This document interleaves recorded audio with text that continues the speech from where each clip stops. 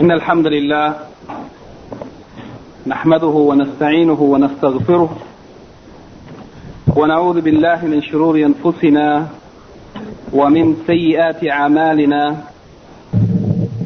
من يهده الله فلا مضل له ومن يضلل فلا هادي له، وأشهد أن لا إله إلا الله وحده لا شريك له، وأشهد أن محمدا عبده ورسوله. Verily the praise belongs to Allah. We praise Him, seek His assistance and forgiveness, and we seek refuge in Allah from the evil of ourselves and the evil consequences of our deeds.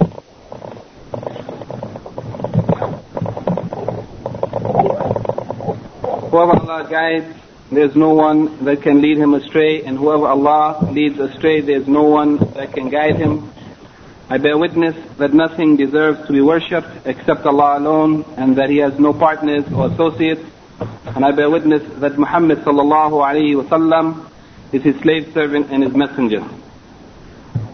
We'd like to begin this evening in lecture number 4 from the series of lectures based upon the book of Sheikh Suhaib Hassan Abdul Ghaffar, Hafidhahullah, may Allah protect and preserve him, entitled Al-Ma'arifa fi Ulum Al-Hadith, or an introduction to the science or the sciences of Hadith. And in the previous lectures we gave some general introductions to the various sciences of Hadith, including the one that we are focusing upon, Mustalah Hadith, which deals with the classification or categorization of various types of Hadith, primarily to determine those which are authentic, sound, acceptable Hadith from those which are weak, rejected or fabricated Hadith. And we also talked about something briefly related to the other sciences of Hadith, and the author in his introduction, which we discussed last week, discussed a number of points, from amongst them the fact that the sunnah, the authentic sunnah of the Prophet ﷺ, including his sayings, actions and approvals, that the sunnah is the second of the two revealed fundamental sources of Islam. Yani that the sunnah, as the Quran, is also a revelation. The sunnah is also a revelation from Allah subhanahu wa ta'ala. Then he talked about the two parts of a hadith, that every hadith consists of two parts: the isnad, or the chain of narrators, the transmitters of the hadith, and the metin, the text, or that which they have transmitted or reported. Then he talked about the importance of the isnad, that the isnad is part of the deen, al-isnad min ad-deen, and if it were not for the isnad, if it were not for this science of using or checking and examining and scrutinizing the chains of narrators, then if not for that, anyone would have been able to say whatever they wanted to say. Anyone would have been able to attribute to the Prophet ﷺ anything, and no one would have been able to refute them or to reject it. Then he talked about the need for verification of the isnad, due to the fact that sometimes some of the reporters may have omitted or deleted a narrator, and without knowing who was that narrator, it would be impossible to know or to affirm or confirm the authenticity of that which was being reported. And the second primary reason of the need for verification of isnad is due to deliberate fabrication, that some of the groups of people who deviated from Islam and some of the various parties and sects, they began to fabricate hadith in order to support their madhab or their deviation or their aqidah. Then he talked about the statement of Muhammad ibn Sirin, rahimahullah, the great scholar from amongst the Tabi'een who died in the year 110.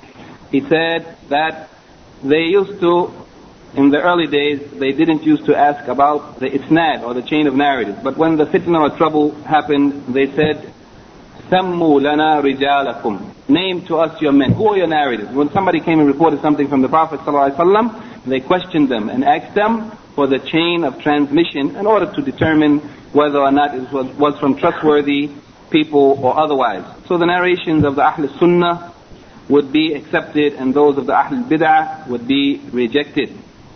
Then the author discussed a brief history of Mustalah al-Hadith. Mustalah Hadith, this science, which is one of the sciences of hadith. It is an ilm from the ulum of hadith. And he talked about the history of mustalah hadith and its development.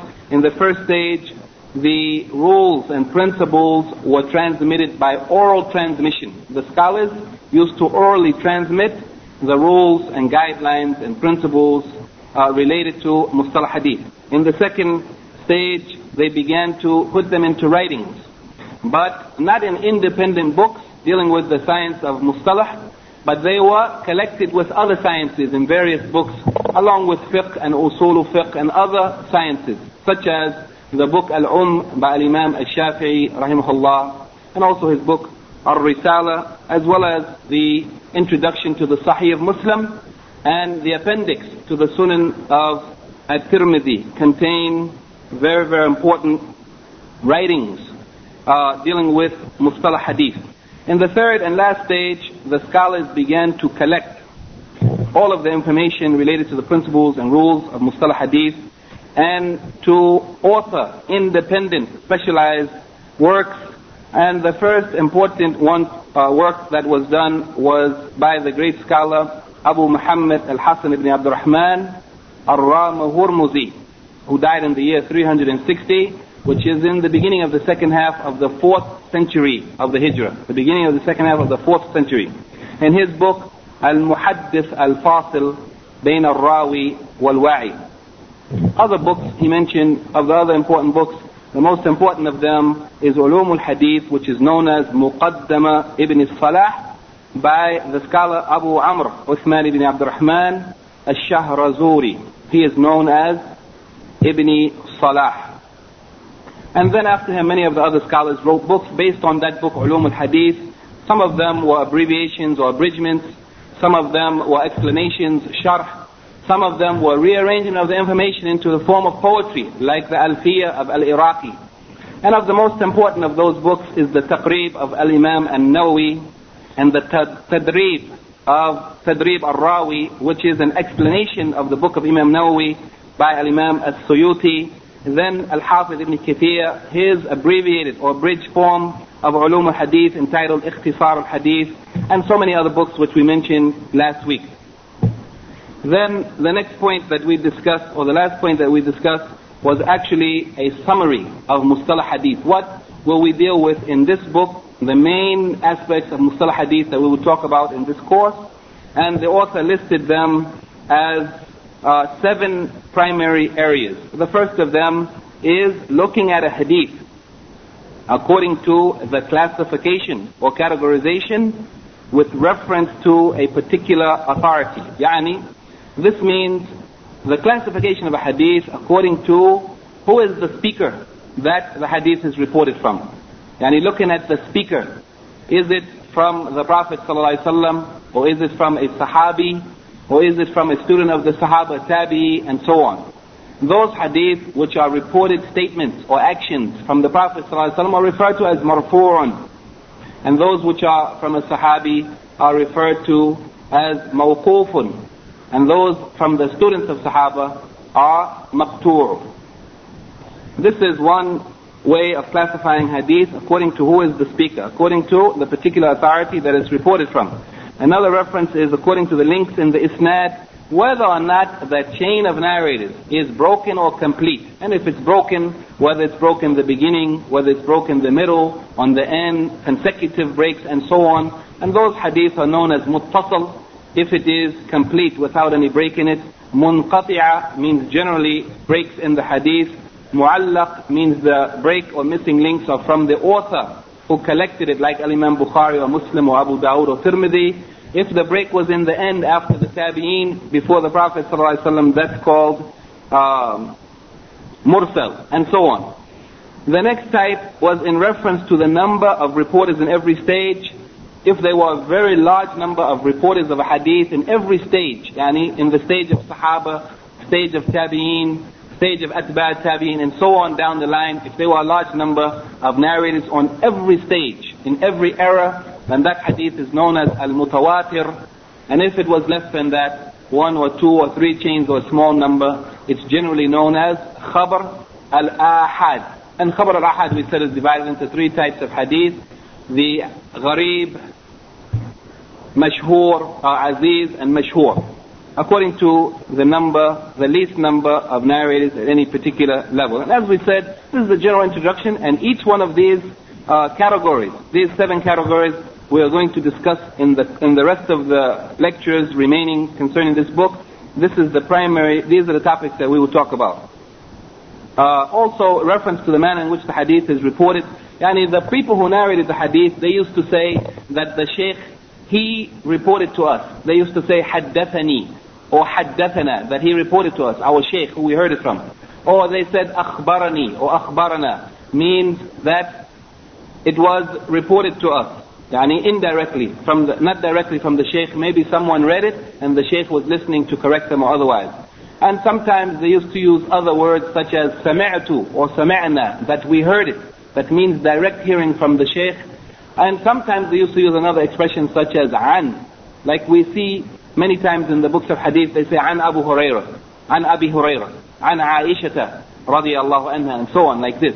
An is a general expression which we will talk about in more detail, which doesn't make clear whether the person who said an, whether they heard it from the person who they are reporting from directly or with someone in between. It's not clear. But if they said haddathani or akhbarani or sami'tu, the other expressions that we will discuss in more detail later, then it means that they heard it directly, and that is a stronger means of narrating. The other way that we look at the hadith is in reference to the nature of the text or the chain, in reference to the nature of the text, the matan or the isnad, the chain of narrators. There are various types of hadith under this category: ziyadatu thiqa, shadh, mudraj, and so on.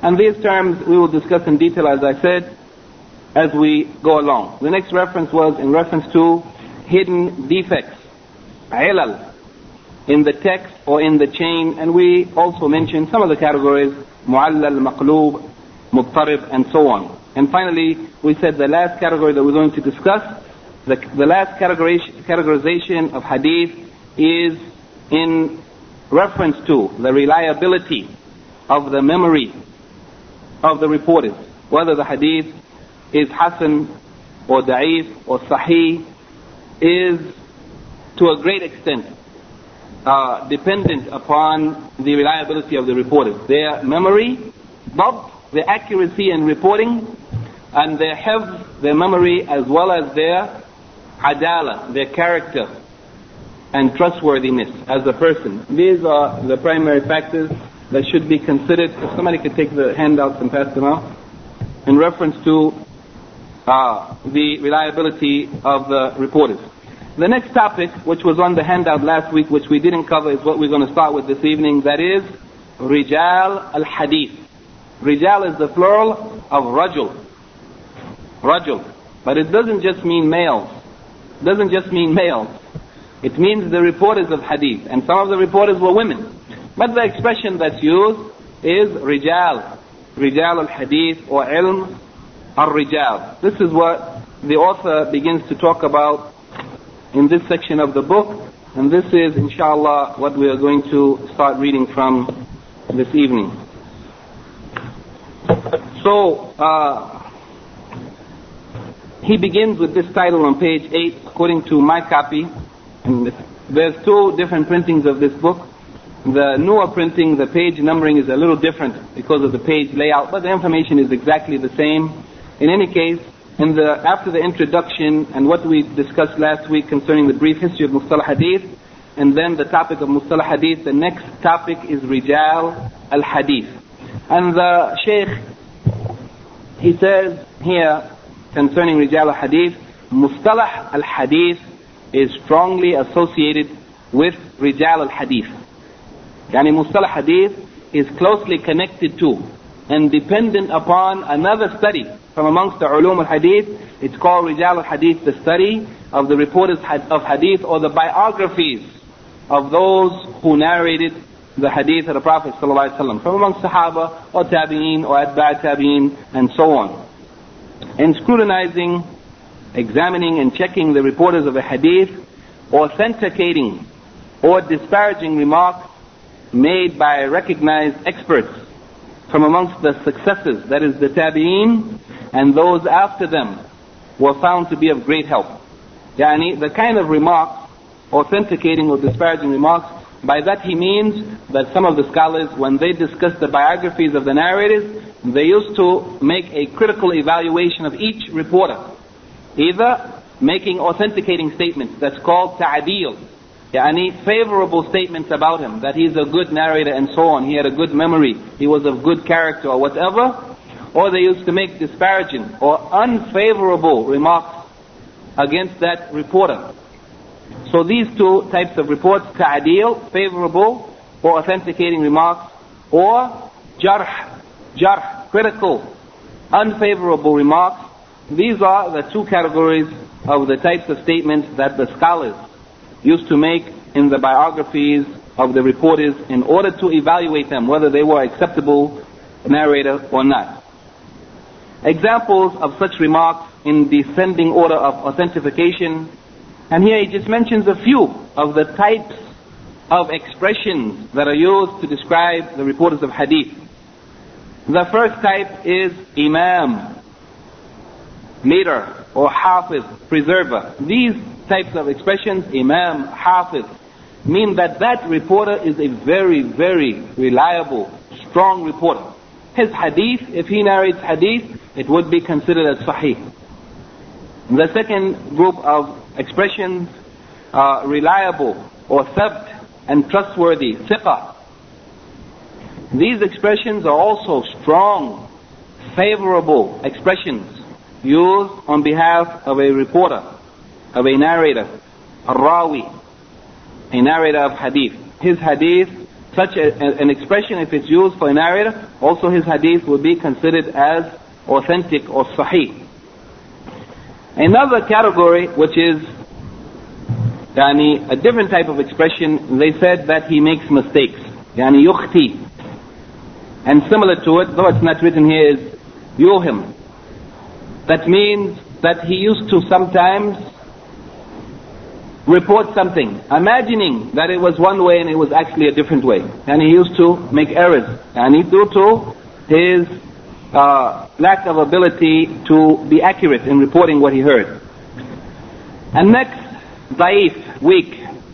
These two categories, the one who made mistakes and the one who was considered or classified as a weak narrator, their hadith are generally considered to be unacceptable, da'if. That hadith reported by such a person would be considered as da'if. Or sometimes, if there were other supporting narrations, similar, from different people reporting the same thing or similar to what they said, it may be raised up or strengthened from da'if to hasan lighayrihi. Hasan lighayrihi, because of supporting narrations from other people who narrated similar to them. Though that person used to make mistakes, they said he yukhti, he makes mistakes.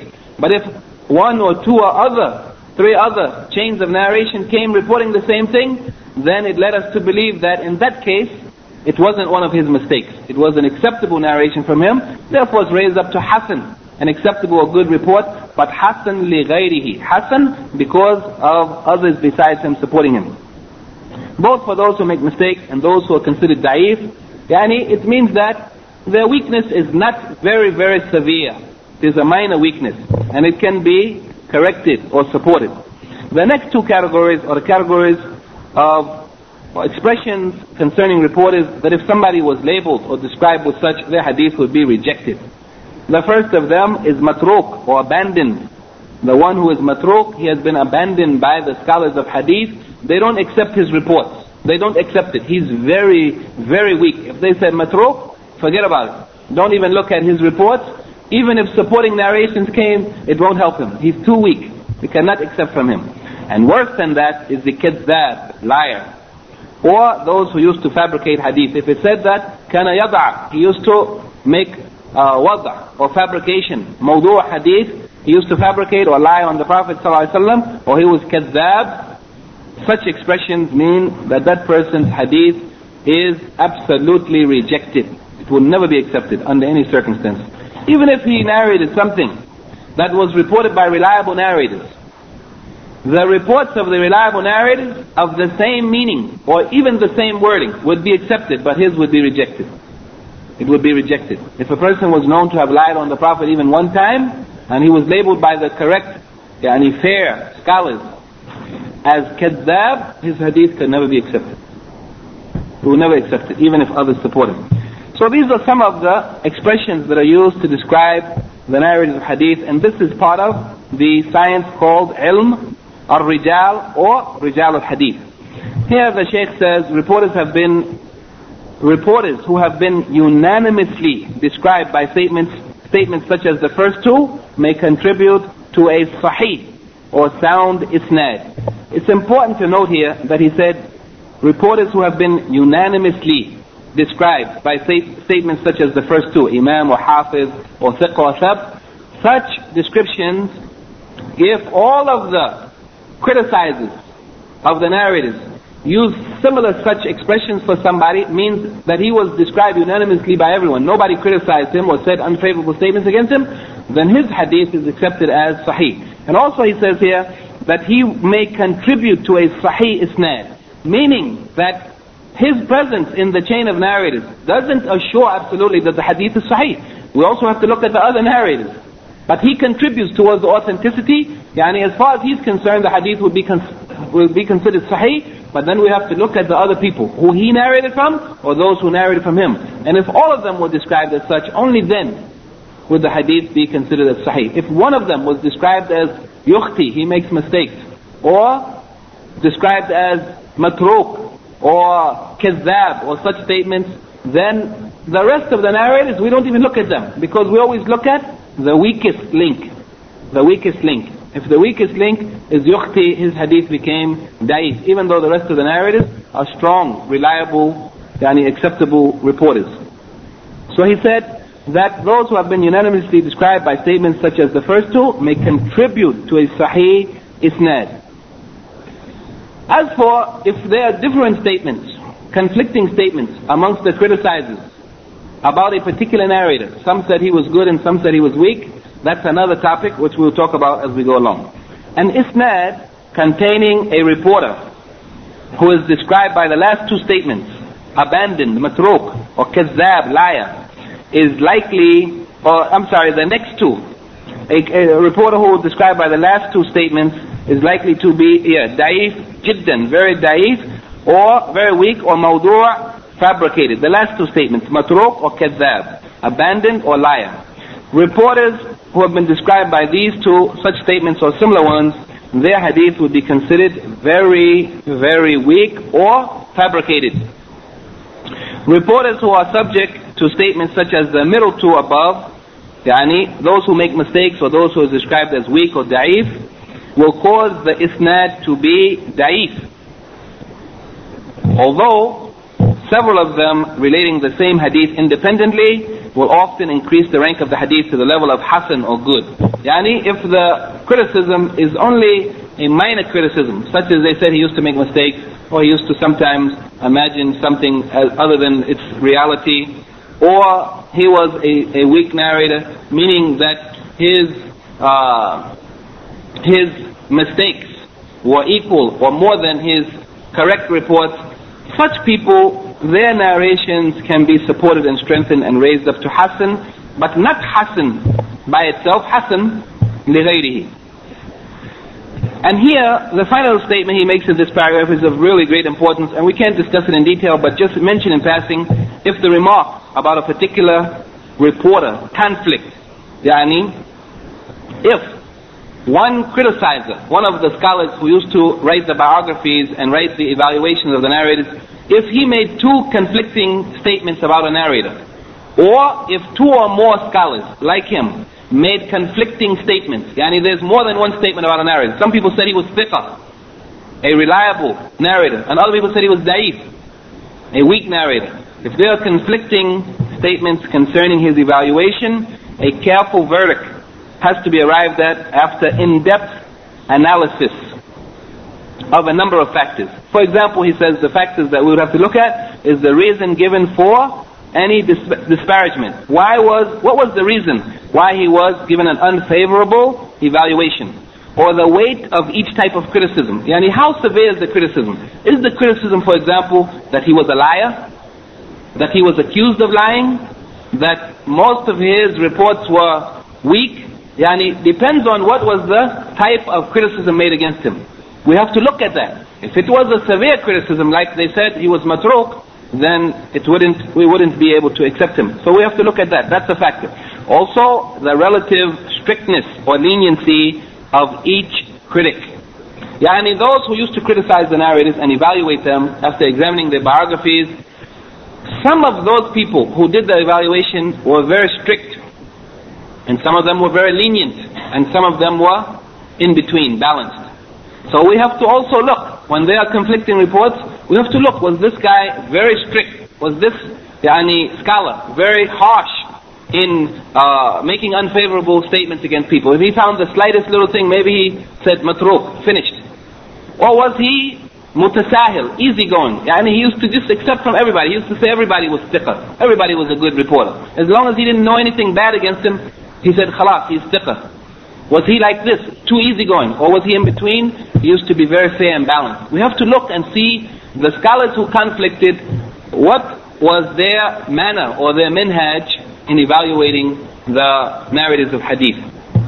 And in the handout, this is discussed in a little more detail, but let us go on with the text of the book. So these are some of the things that would be looked at if there are conflicting reports, and then after everything is considered, the final evaluation would be made. Shall we accept those who made unfavorable remarks, or those who made favorable remarks, or what? What will be the final judgment after everything is considered? The earliest remarks cited in the books of Rijal and the biographies of the narrated hadith go back to a host of successors, the Tabi'un, followed by those after them, the Tabi'un or Atba' Tabi'un, until the period of the 6 canonical traditionists, that is, the 6 famous books of hadith, Al-Bukhari and Muslim, Abu Dawood, At-Tirmidhi, Ibn Majah, and Nasa'i. These books that are sometimes referred to as As-Siha As-Sitta, the 6 authentic books, which is actually an incorrect expression to be used.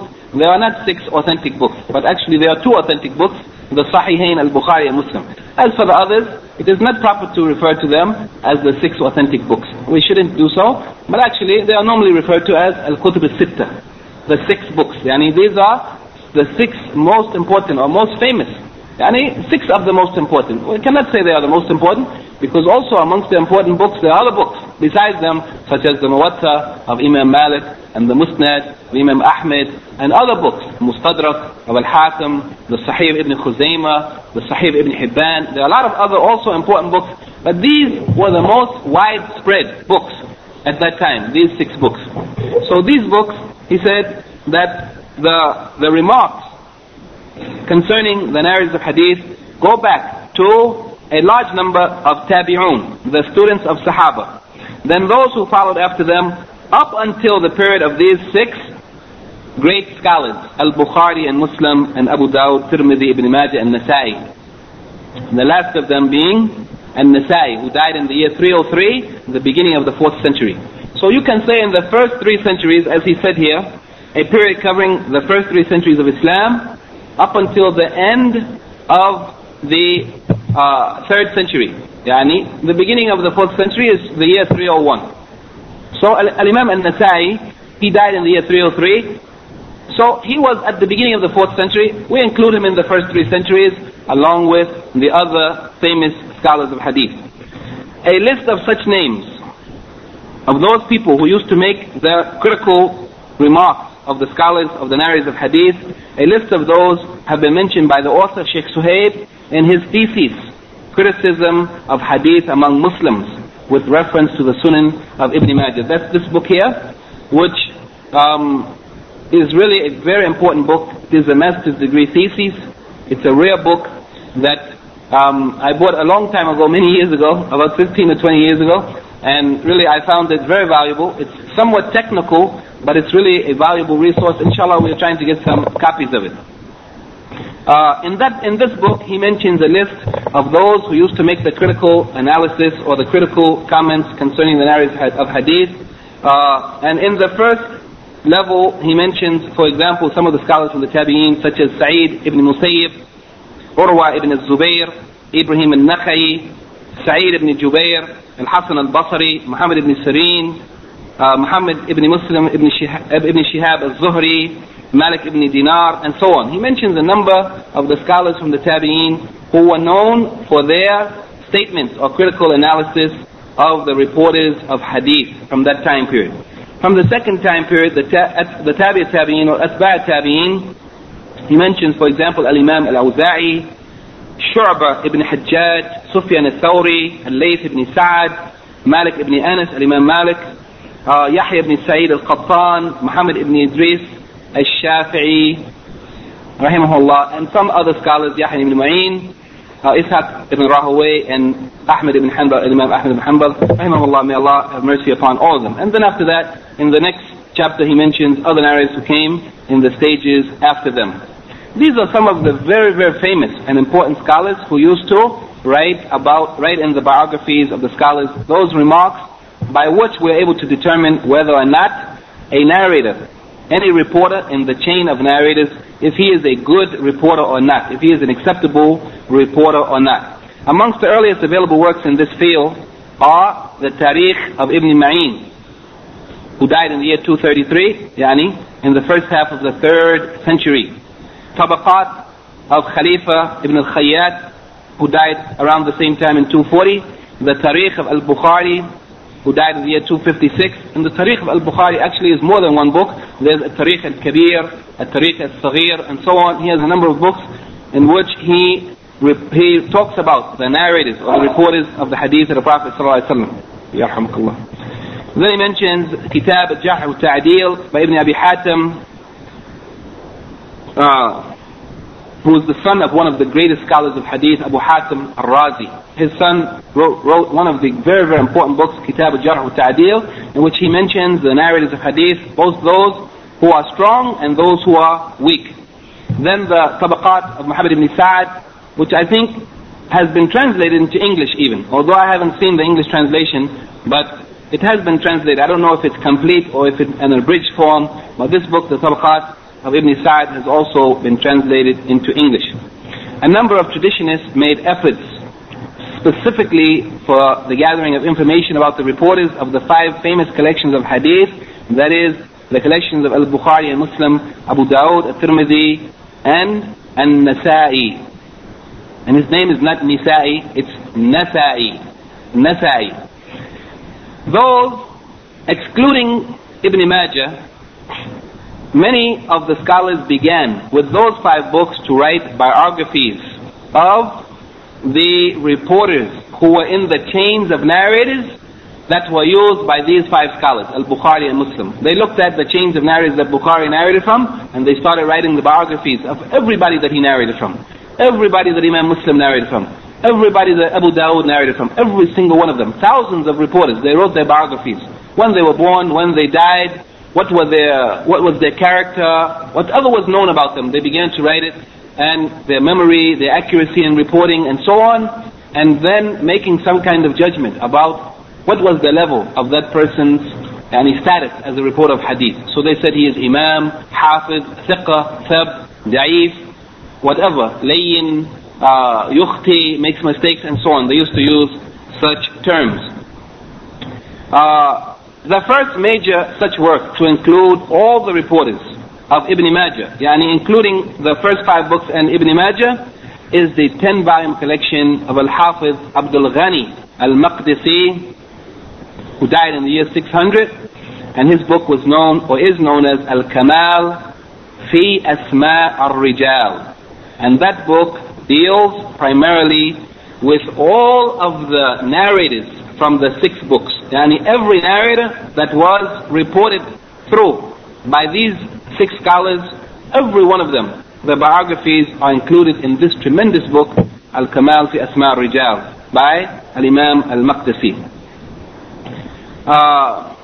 And by the way, Al-Imam Abdul Ghani Al-Maqdisi is a relative of our present author of Lum'at Al-I'tiqad, Al-Imam Ibn Qudama Al-Maqdisi.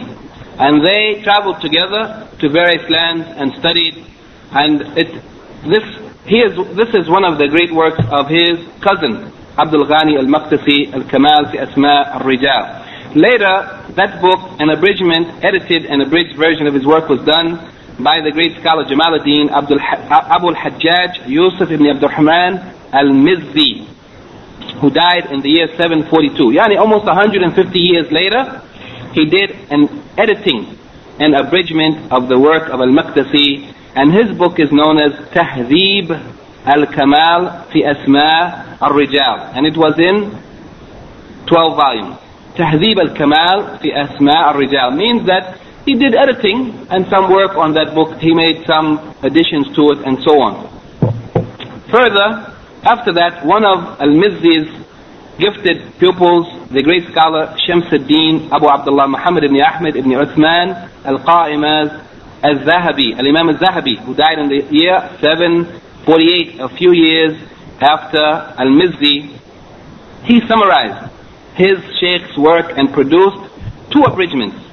A long one called Tadhhib at-Tahdhib, Tadhhib at-Tahdhib, and a shorter one called Al-Kashif. It's written here Al-Kashif fi Asma Rijal al-Kutub al-Sitta, but the real name of the book is Al-Kashif fi Ma'arifat Man Lahu Riwayatun fil Kutub al-Sitta. Yani, it is dealing with an introduction or information about all of those who have narrations in the 6 books. This book, Al-Kashif, is a small book in 1 or 2 volumes. Recently it was reprinted in 2 volumes. It's not as big, it's much more brief than his longer abridgment, Tadhhib at-Tahdhib. This one is a short summarized version known as Al-Kashif. Generally is referred to by the abbreviated title, Al-Kashif, by Al-Imam al-Zahabi. Al-Imam al-Zahabi, by the way, has written many books, and amongst the most famous of his books is Al-Kaba'ir. Al-Kaba'ir, the major sins. That book has been translated into English, but unfortunately the translation that I've seen is a bad translation. Very bad. But in any case, Imam al-Zahabi has written many books, and from amongst them, that book has been translated into English. A similar effort of the work of al-Mizzi was made by the great scholar Al-Hafiz Ibn Hajar al-Asqalani, who died in the year 852. Yani, about 100 years after al-Zahabi. Ibn Hajar al-Asqalani, the author of the explanation of Bukhari, Fath al-Bari, he also tried to edit and summarize and do some work to the book of al-Mizzi, Tahdhib al-Kamal, and he collected 2 books. Al-Hafiz Ibn Hajar, he prepared a lengthy but abridged version with about 1/3 of the original material omitted, entitled Tahdhib at-Tahdhib, in 12 shorter volumes, and later he abridged this further, more abridgment, more summarizing, to a relatively humble 2 volume. Now it's also published in 1 volume. The one that I have is in 1 thick volume, called Taqrib at-Tahdhib. So the 2 books of Al-Hafid Ibn Hajar is Tahdhib at-Tahdhib and Taqrib at-Tahdhib, and a further reduction of the first one. And it should be distinguished from the book of Al-Imam al-Zahabi, Tadhhib at-Tahdhib. Tadhhib at-Tahdhib, and this one is Tahdhib at-Tahdhib. Anyway, don't worry so much about these names. These books will only be important to us later on if we actually intended to go into depth in the study of hadith, which perhaps that's far from us now. But in any case, just to have some knowledge of these books, as he has mentioned them, we are just briefly discussing them. The work of Imam al-Zahabi was not left unedited. Al-Khazraji, a scholar who died in the year 923, summarized it and also made valuable additions, producing a book known as Al-Khulasa. Al-Khulasa, the final statement concerning this matter. A number of similar works deal with either trustworthy reporters, for example, Kitab al-Thiqat by Al-Ijli, and Tadhkir al-Huffaz by Al-Zahabi. Both of these books deal with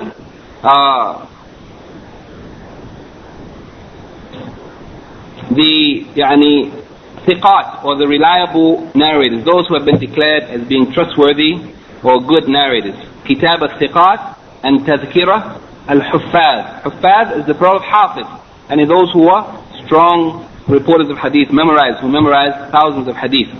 Those which dealt with unfavorable statements or weak narrators, for example, Kitab al-Du'afa Al-Du'afa is the plural of Da'if. Kitab al-Du'afa means the book of weak narrators. And Al-Matrukeen, the Matruk narrators, those who have been abandoned, by Imam An-Nasa'i. And also Kitab Al-Majruhin by Muhammad ibn Hibban al-Busti, the great scholar who collected a book called the Sahih of Ibn Hibban. Two more works in this field which include a large number of reporters, both authenticated and disparaged. Two other very, very important books which collect a large number of reporters, of those who are considered as strong reporters and those who are considered as weak reporters, is the book Mizan al-I'tidal by Imam al-Zahabi and Lisan al-Mizan by Al-Hafiz ibn Hajar al-Asqalani. Both of these books are big books. Al-Mizan is about 4 fat volumes, and Lisan al-Mizan is about 7 smaller volumes. And both of them also deal with those narrators who have been declared strong and those who have been declared weak. In Mizan al-I'tidal, Imam al-Zahabi actually he defends many reporters who were criticized as being weak, or unfavorable reports were made against them, and he defended them and tried to show that they were actually reliable reporters. And that's why it's called Al-Mizan, Mizan al-I'tidal, the scales of I'tidal, of justice. And he tried to correct those disparaging or unfavorable statements that were made about some of the reporters by showing that they were good, acceptable, or reliable reporters.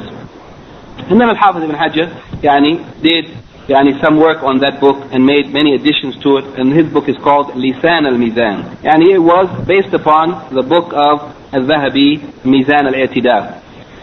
So this is what has been mentioned here concerning Ilm al-Rijal. Ilm al-Rijal, the biographies of reporters of hadith, is a science in and of itself.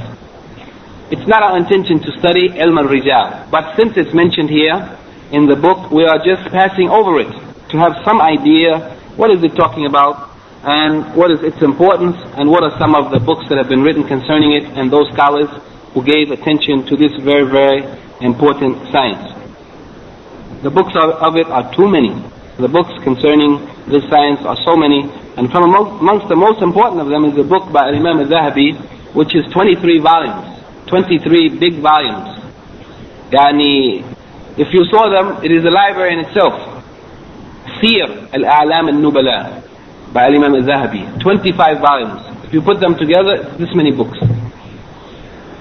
And there are so many others from amongst them. In any case, now the next chapter is the first section of the classifications of hadith. Classification of hadith according to the reference to a particular authority. And here the author mentions 3 categories: al-marfu', al-mawquf, and al-maqtu'. The first of them, he says, number 1, according to the reference to a particular authority. Who has the statement or action been reported from? The following principal types of hadith, are important. Marfu'. Marfu' means elevated or raised up. A narration, it is a narration from the Prophet ﷺ. For example, a reporter, whether he is a sahabi or a tabi or other, a reporter says, قال رسول الله صلى الله عليه وسلم. The Messenger of Allah صلى الله عليه وسلم said. Anytime somebody says the Messenger of Allah صلى الله عليه وسلم said, it means this is a statement. Or if they said كان رسول الله صلى الله عليه وسلم يفعل, the Messenger of Allah was doing such and such and so and so. Whenever they said it, reported it as an action or a statement from the Messenger of Allah ﷺ, this is what is referred to as al-marfu'. It means it has been ascribed or attributed to the Prophet ﷺ. Okay? This is what is referred to as al-marfu'. We are not considering whether or not the chain of narrators is complete or broken. We are only looking at what? We are not looking at the chain of narrators. We are looking at the matan, the text. It is from who? From the Prophet, from Sahabi, from Tabi, from who? Okay? This reference, marfu', is not a reference to the chain of narrators. It is a reference to the matan, the text. it is reported from who, okay?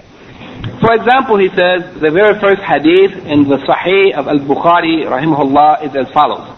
Al-Bukhari, and remember we said when there is a double broken line, it means that the reporter used an expression like حدثني, أخبرني, أو سمعت, which is a strong means of reporting from someone. If somebody said حدثني or أخبرني or so and so, it means that they heard it directly from the sheikh or the scholar who they are reporting it from. So Al-Bukhari, he said he heard the hadith from Al-Humaydi, one of his sheikhs, Abdullah ibn al-Zubayr, from Sufyan, either Sufyan ibn Uyayna or Sufyan al-Thawri. It's probably Sufyan ibn Uyayna, because Sufyan al-Thawri, his time was before that, earlier than that.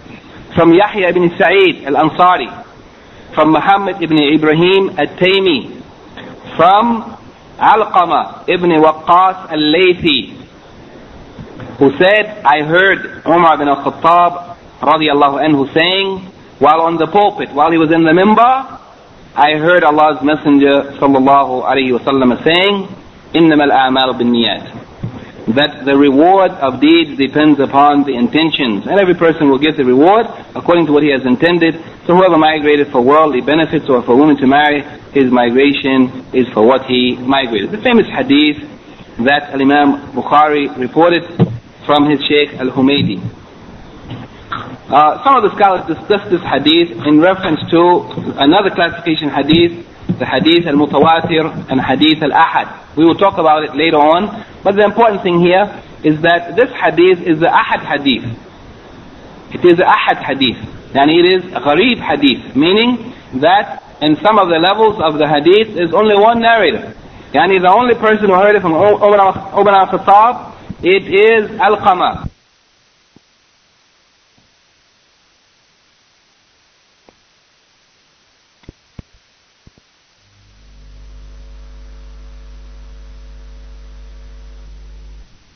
He was the only person also who reported from Alqama, and Yahya ibn Sa'id al-Ansari likewise, and then after that innumerable large number of people reported it in the rest of the chain. But because we look at the least number in any tabaqa, in any stage, if there's in any stage one person, that hadith is considered gharib, and in many cases the hadith that's classified as gharib is often a da'if hadith, but not always. In this case it's not da'if, it's reported by Al-Bukhari.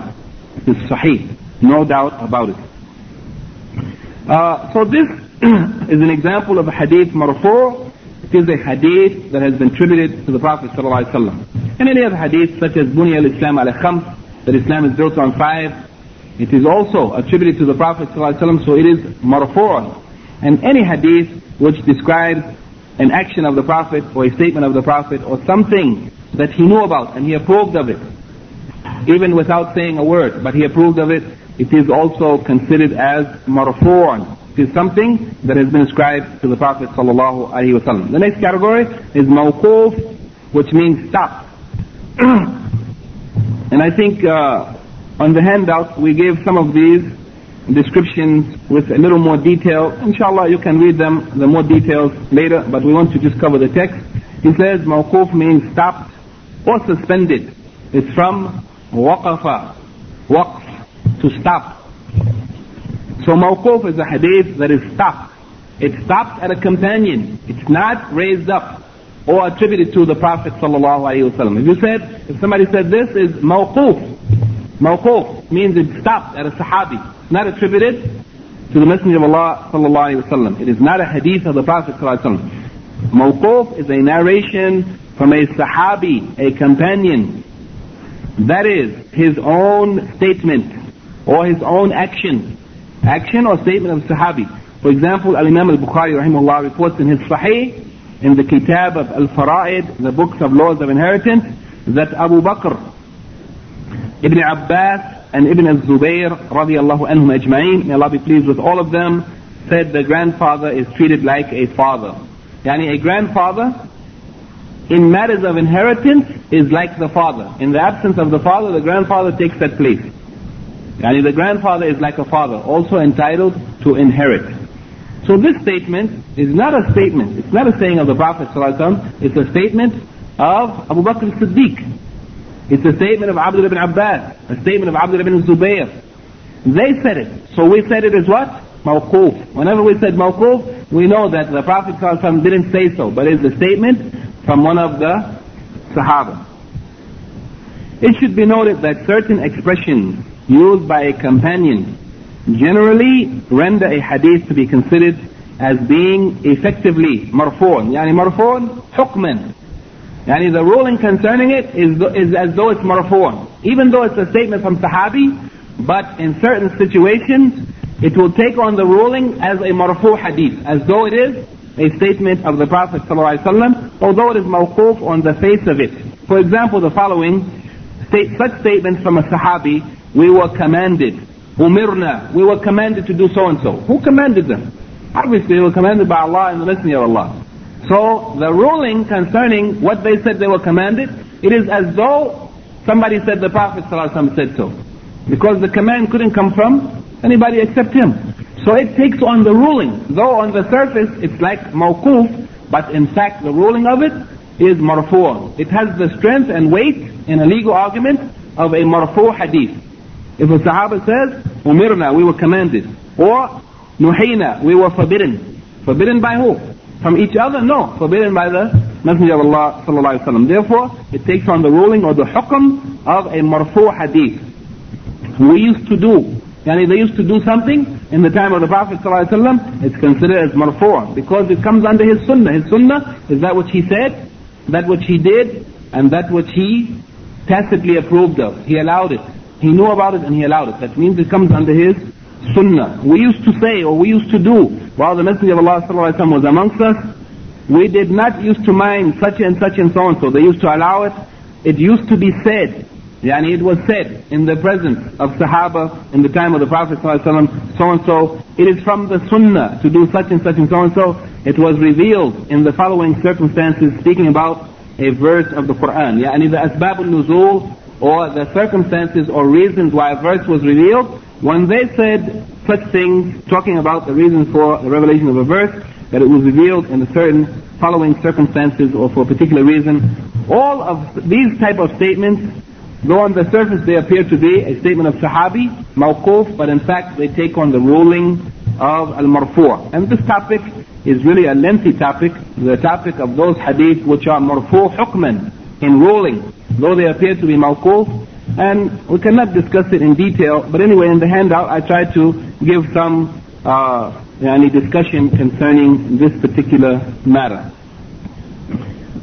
Also concerning mawquf, just in passing we can say that sometimes, although mawquf is normally referred to a statement or action of Sahabi, but sometimes it may be used, if it's used in the restricted sense, if someone said this is mawquf ala Zuhri, or mawquf al-Zuhri, and Zuhri wasn't a Sahabi, he was a Tabi'i, al-Imam al-Zuhri, he was a Tabi'i. But if somebody used it in that sense, mawquf al-Zuhri, or mawquf Muhammad ibn Sirin, or mawquf Sa'id ibn Musayyib, and we know that these people are Tabi'in, they are not Sahaba, then in that sense it's permissible to use the word mawquf even for a Tabi'i, but you have to use it with the mention of the name of the Tabi'i so we know. Otherwise if you just say mawquf, we will assume that it is a Sahabi. But if you say mawquf and you mention a Tabi'i, it's permissible to use it as such. In that case, it is allowed. And in that case, once the name of the person is mentioned, then we know that it is not a statement of Sahabi, because from the names of the people, we know who are Sahaba and who are Tabi'in. If we don't know, we look in the Kutub al-Rijal, the books of the narrators of Hadith, and they will tell us that one is Sahabi, he is Tabi, when he was born, when he died, and whatever we need to know about him. And the last category that we want to discuss is al-maqtu'. Al-maqtu' means severed or cut off. And it is a narration from a successor. A narration from a tabi'i. A tabi'i, a student of the Sahaba. We said previously, I think, the definition of a Sahabi is a person who saw the Prophet ﷺ or was in his presence. For example, a blind person who didn't see him but he was in the presence of the Prophet ﷺ while being a believer. And he died on Islam. Yani a person who met the Prophet ﷺ after his prophethood, during his mission as prophet, that person believed in him. He was a believer at the time he met him, and he also died as a believer. Then he is a Sahabi. If a person met the Prophet ﷺ at the time when he had not yet received the revelation, it's not considered. If he met him at the time when he was missioned, but that person hadn't yet embraced Islam, and the Prophet ﷺ died, and after that he embraced Islam, he is not considered Sahabi. He has to meet him at the time while he's a believer. If a person met him in the time of his prophethood, and that person was a believer, and then he reverted from Islam, apostated, became a murtad, and died on kufr, then he is not considered Sahabi. Even though he met the Prophet as a believer, but he died on kufr, he is not a Sahabi. So all of these conditions have to be met. That he met him in his lifetime, in his prophethood, he believed in him at that time when he met him, and he also died on Islam. If that person apostated and returned to Islam, he would still be considered a Sahabi. If he met the Prophet ﷺ during his prophethood, and he was a believer in him when he met him, and he apostated, but then returned to Islam and died on Islam, he is still considered as a Sahabi, according to the most correct opinion of the scholars. So that's a Sahabi. What is a Tabi? A Tabi is a person who didn't meet the Prophet ﷺ, but he met one of the Sahaba. Met him while believing in Islam, and he died on Islam. This is a Tabi'i, what he calls here a successor, yani those who succeeded the Sahaba. So a narration from a Tabi'i, for example, Al-Imam Muslim rahimahullah reports in his introduction to his book As-Sahih, in the introduction to his book of Sahih Hadith, Al-Imam Muslim says that Ibn Sirin, that is Muhammad Ibn Sirin, the great scholar and Imam of the Tabi'een who died in the year 110, said that this knowledge, هذا العلم, meaning the knowledge of hadith, this knowledge is a deen, his deen. Therefore a person should look to and be careful of who he takes it from. And a person should be careful who he takes this knowledge from. The knowledge of hadith shouldn't be taken from anyone, because the knowledge of hadith is deen. It is one of the fundamental basis of the sharia, of our deen. So a person should be careful who they take it from. The authenticity of each of the above three types of hadith, marfu'un, mawqufun, and maqtu'un, depends on other factors.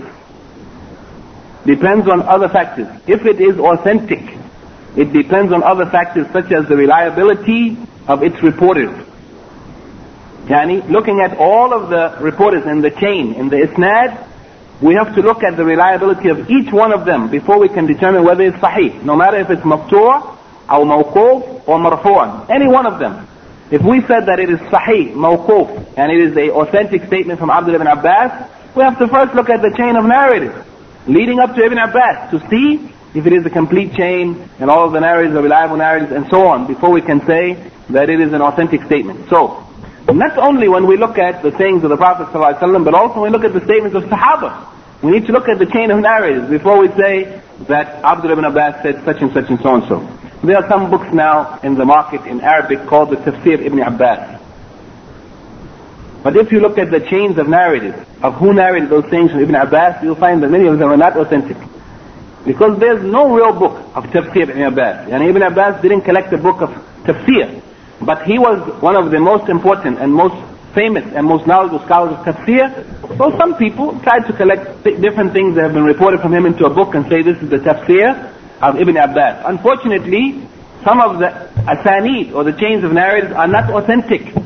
So it is important to look at the chains of narratives. Otherwise, if it's not an authentic chain of narratives, we can't really say that Ibn Abbas said such and so and so. Okay? So it's important not only for the sayings of the Prophet sallallahu alaihi wasallam, but also Sahaba or Tabi'een, to look at the chains of narratives of those who transmitted those sayings down the line. So here he said, we have to look at, some of the factors include the reliability of the reporters, the nature of the linkage among them. What kind of link, chain of narratives was? Was it broken? Was it complete? Did it have one break in it, many breaks in it in the beginning, the middle, or the end? We have to look at that also as a determining factor to know if it's authentic.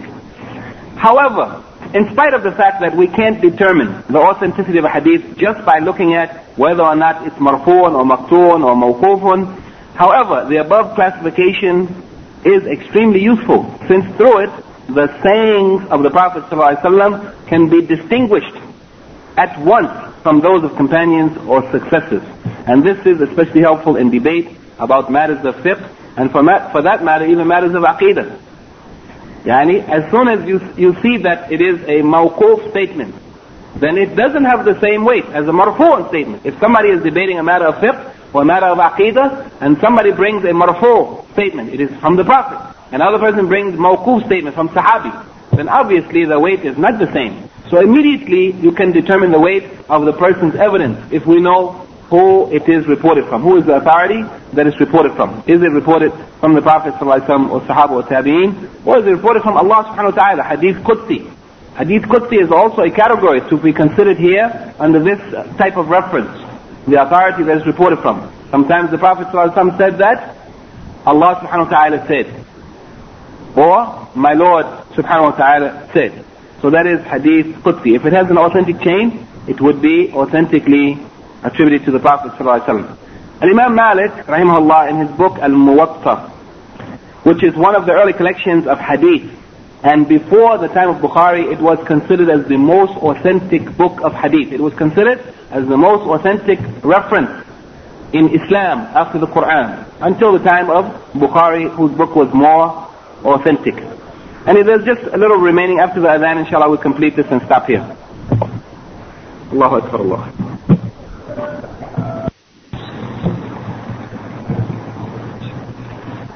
If the sisters have any handouts remaining, can they please send one or two over to us, inshallah.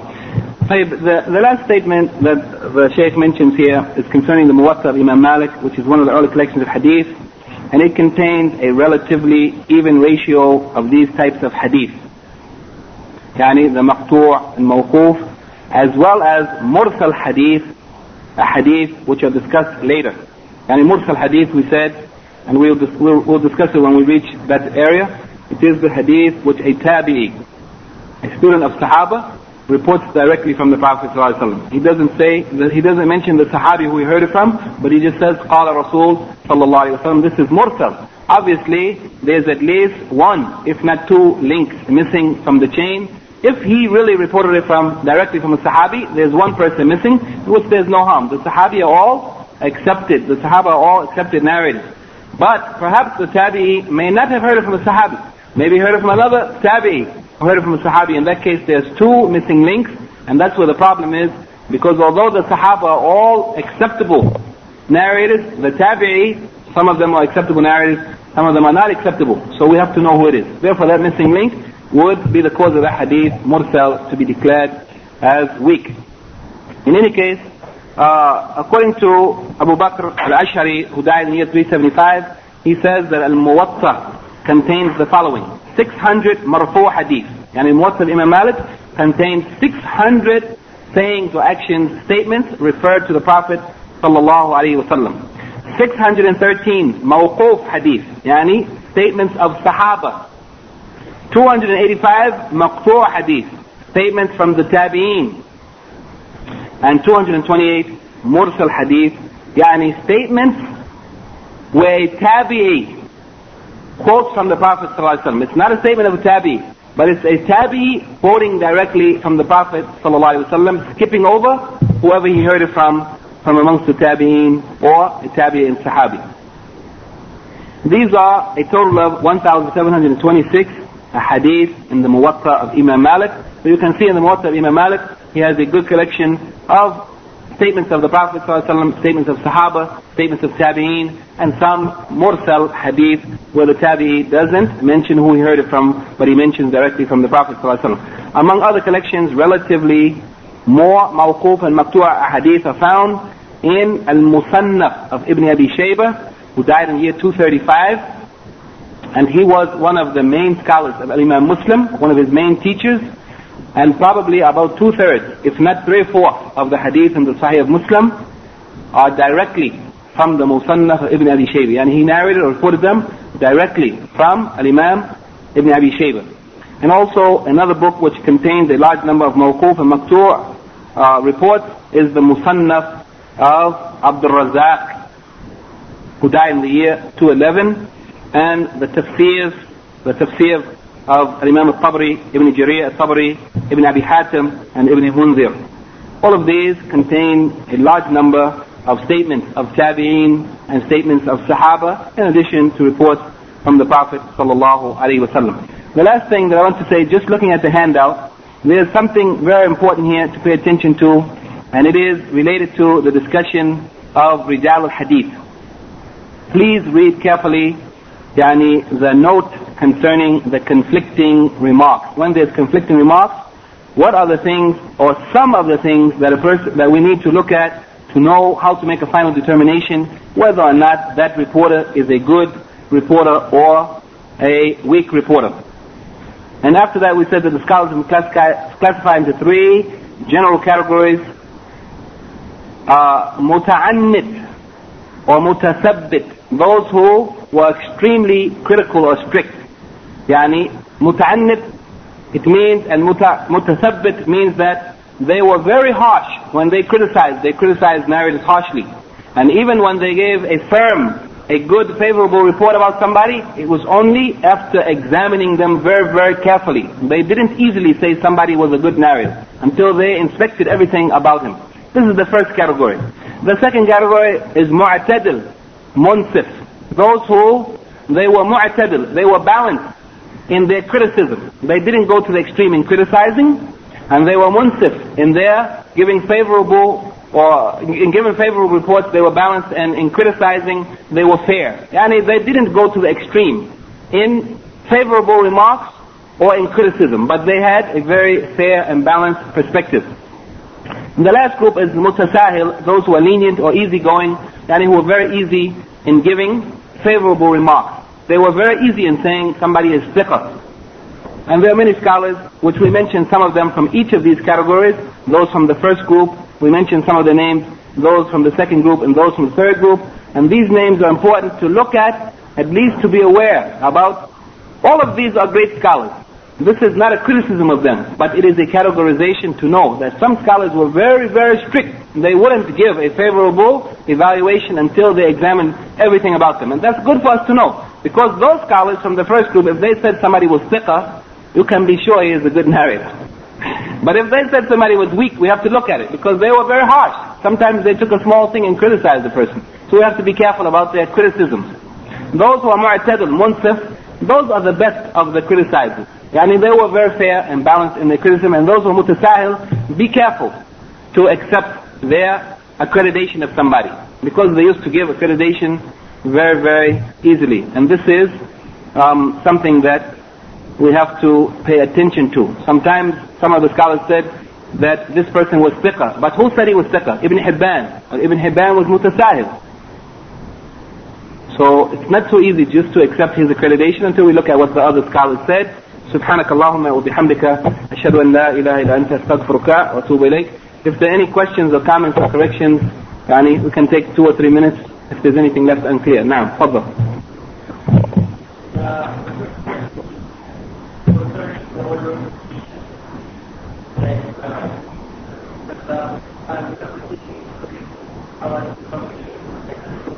Unknown, majhul. Now. Yeah, these are just a few of the categories, but there are so many categories. Actually, we mentioned this in one of the introductory lectures, and we will talk about it again at another time. But one of the categories that is very common is that a narrator would be classified as majhul. There are two main types of jahala: majhul al-ayn and majhul al-hal. If they said he is majhul, we need to know which one, because they are not equal.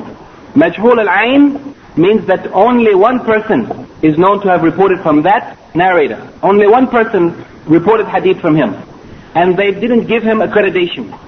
So they said he is majhul al-ayn. Majhul means his condition as a narrator is unknown. We don't know if he is a good narrator or not, because only one person reported from him, and he didn't even say whether he was good or strong narrator or not. So he is unknown. Unknown in terms of his condition as a reporter. Majhul al-hal, it means that 2 or more narrated from that person, at least 2, or maybe more than that, but nobody gave him accreditation. Nobody said that he was a good narrator, he was a strong narrator, he was thiqah, hafiz, whatever.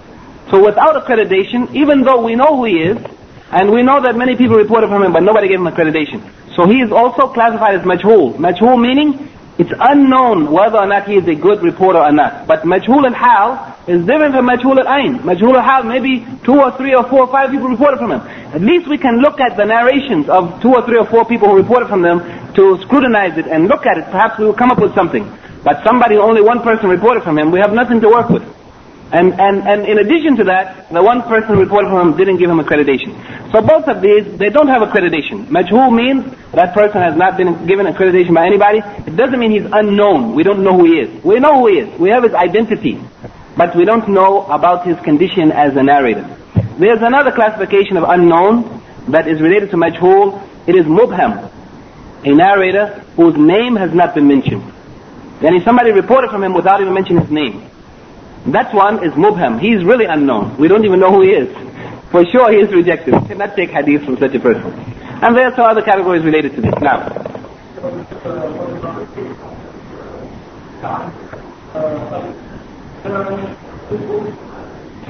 of course, the books of Rijal, Ilm al-Rijal, in those books they discuss which scholars who used to make the criticism of the narrators of hadith, who used to write the biographies and evaluate the narrators, they discussed in detail which of them are from the strict and very critical ones, which of them are from the fair and balanced ones, which of them are from the easygoing, lenient ones. They discuss and they give details about their reports and what they said about people to show how they classified them into these categories. But of course, Ilm al-Rijal is another science, different from Mustalah Hadith. It's related to it. But we don't have the ability to discuss it in any detail here. There are some books, like this book, Criticism of Hadith, it discussed something related to it.